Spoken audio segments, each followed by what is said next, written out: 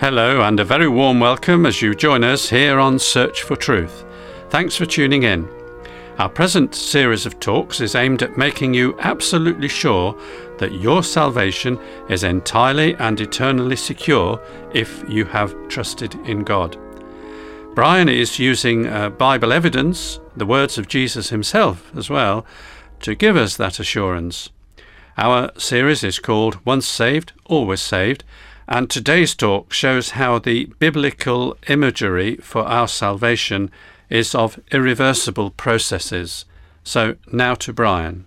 Thanks, John. Not only was Benjamin Franklin a great statesman and inventor, but he was also a great correspondent who received letters from famous people all over the world. One day, he received what could well have been the most important letter ever to arrive on his desk. It was from the well-known British preacher George Whitefield. It said, "I find that you grow more and more famous. As you have made such progress in investigating the mysteries of electricity, I now humbly urge you to give diligent heed to the mystery of the new birth. It is a most important and interesting study, and when mastered, will repay you richly for your pains." That, of course, was to understate matters, but no doubt the preacher was tempering his language so as to appeal to this man whom he may have suspected might have been otherwise dismissive. The topic of study the preacher was urging on Franklin was drawn from a famous conversation Jesus Christ had with a high-ranking religious leader, and it's recorded for us in John's Gospel. Here we have it from chapter 3. Now there was a man of the Pharisees named Nicodemus, a ruler of the Jews. This man came to Jesus by night and said to him, "Rabbi, we know that you are a teacher come from God, for no one can do these signs that you do unless God is with him." Jesus answered him, "Truly, truly, I say to you, unless one is born again, he cannot see the kingdom of God." Nicodemus said to him, "How can a man be born when he is old? Can he enter a second time into his mother's womb and be born?" Jesus answered, "Truly, truly, I say to you, unless one is born of water and the Spirit, he cannot enter the kingdom of God. That which is born of the flesh is flesh, and that which is born of the Spirit is spirit. Do not marvel that I said to you, you must be born again. The wind blows where it wishes, and you hear its sound, but you don't know where it comes from or where it goes. So it is with everyone who is born of the Spirit." It's clear Jesus wasn't talking about someone becoming a reformed character or simply learning to mend his ways, far less merely turning over a new leaf. That's the best that human religion can do for a person. But this is so much more.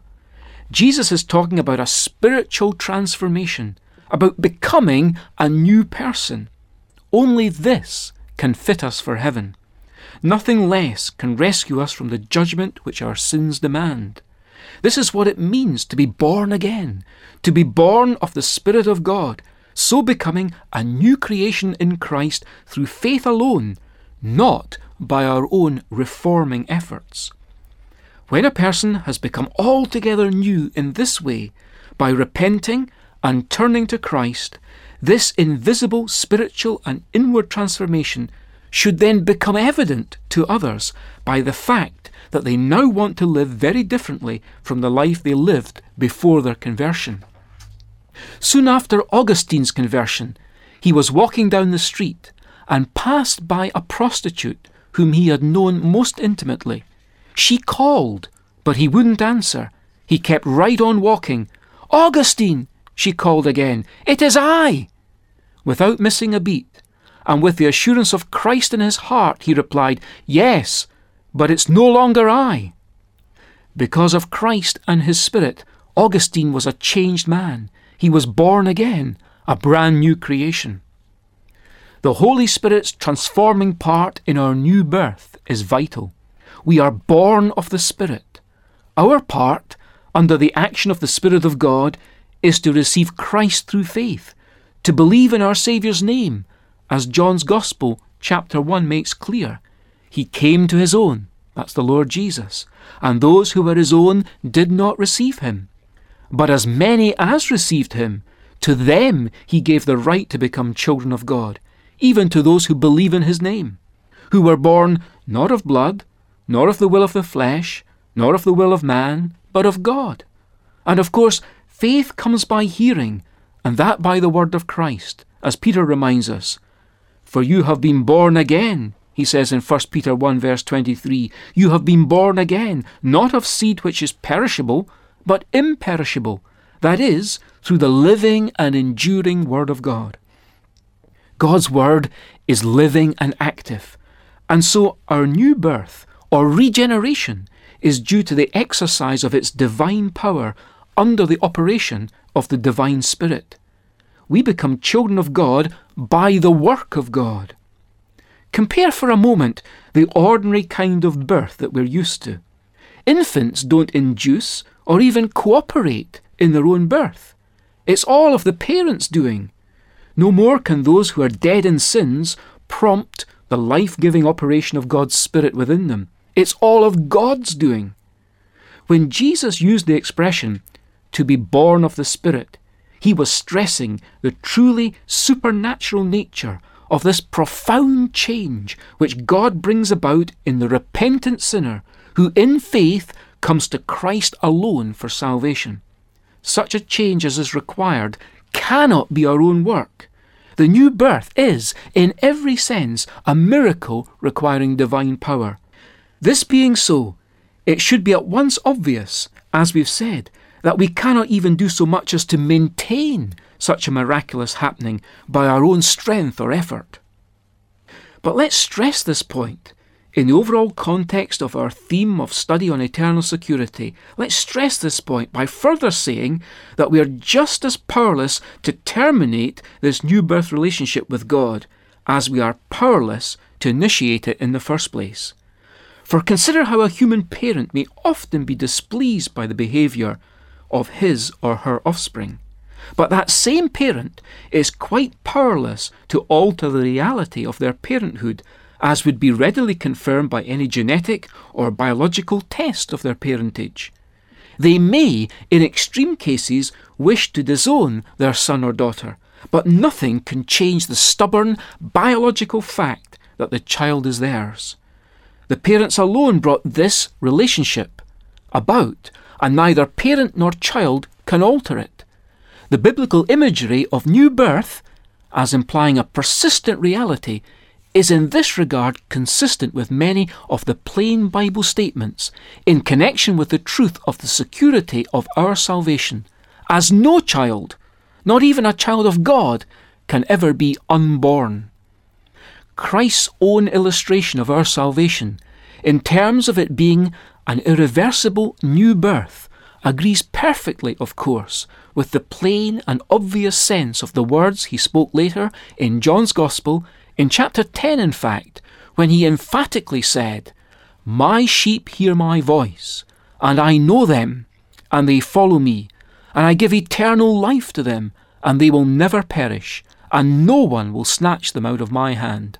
My Father, who has given them to me, is greater than all, and no one is able to snatch them out of the Father's hand." Here, Jesus himself emphasizes that the believer, one of his sheep, will never perish. That security depends on him, not us. It depends on the strength of his love, not ours. The matter of our eternal security is in his hands and the Father's hands. It's not in our hands. Nothing can slip between his fingers. He simply cannot lose his grip. We're talking of the God who can boast that the heavens, in all their stellar magnificence, are his handiwork, the work of his fingers. That's a reference to Psalm 8. But it's with Romans 8 that I want to take leave of you today, with these words in particular. Therefore, there is now no condemnation for those who are in Christ Jesus. For those whom he foreknew, and these whom he predestined, he also called, and these whom he called, he also justified, and these whom he justified, he also glorified. If you're a believer in Jesus Christ, the Son of God, then what we've just read from God's Word in Romans chapter 8 are 5 undeniable truths about you. You are foreknown, predestined, called, justified, and glorified. Now listen out for the 5 unanswerable questions that follow. If God is for us, who is against us? Number 2, he who did not spare his own son, but delivered him over for us all, how will he not also with him freely give us all things? And 3, who will bring a charge against God's elect? God is the one who justifies. And number 4, who is the one who condemns? Christ Jesus is he who died, yes, rather who was raised, who is at the right hand of God, who also intercedes for us. And finally, number 5, who will separate us from the love of Christ? I am convinced, Paul says by the Spirit, that neither death, nor life, nor angels, nor principalities, nor things present, nor things to come, nor powers, nor height, nor depth, nor any created thing will be able to separate us from the love of God which is in Christ Jesus our Lord. The chapter that begins by saying that there is no condemnation for those who are in Christ by faith concludes, as we do today, by also saying that for them there can be no separation. No separation from our Saviour is possible under any circumstance. You're secure. What's more, your security is in His hands. And consistent with that, He's the one who pictured your salvation as the irreversible result of a new spiritual birth.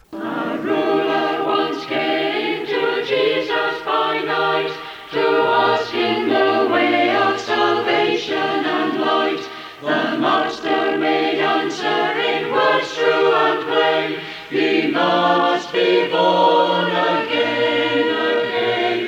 He must be born again, again. He must be born again, again. I verily, verily say unto you, he must be born again, again.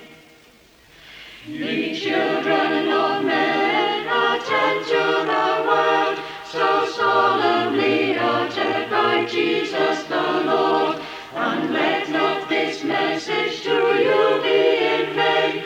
He must be born again, again. He must be born again, again. He must be born again, again. I verily, verily say unto you, ye must be born again, again.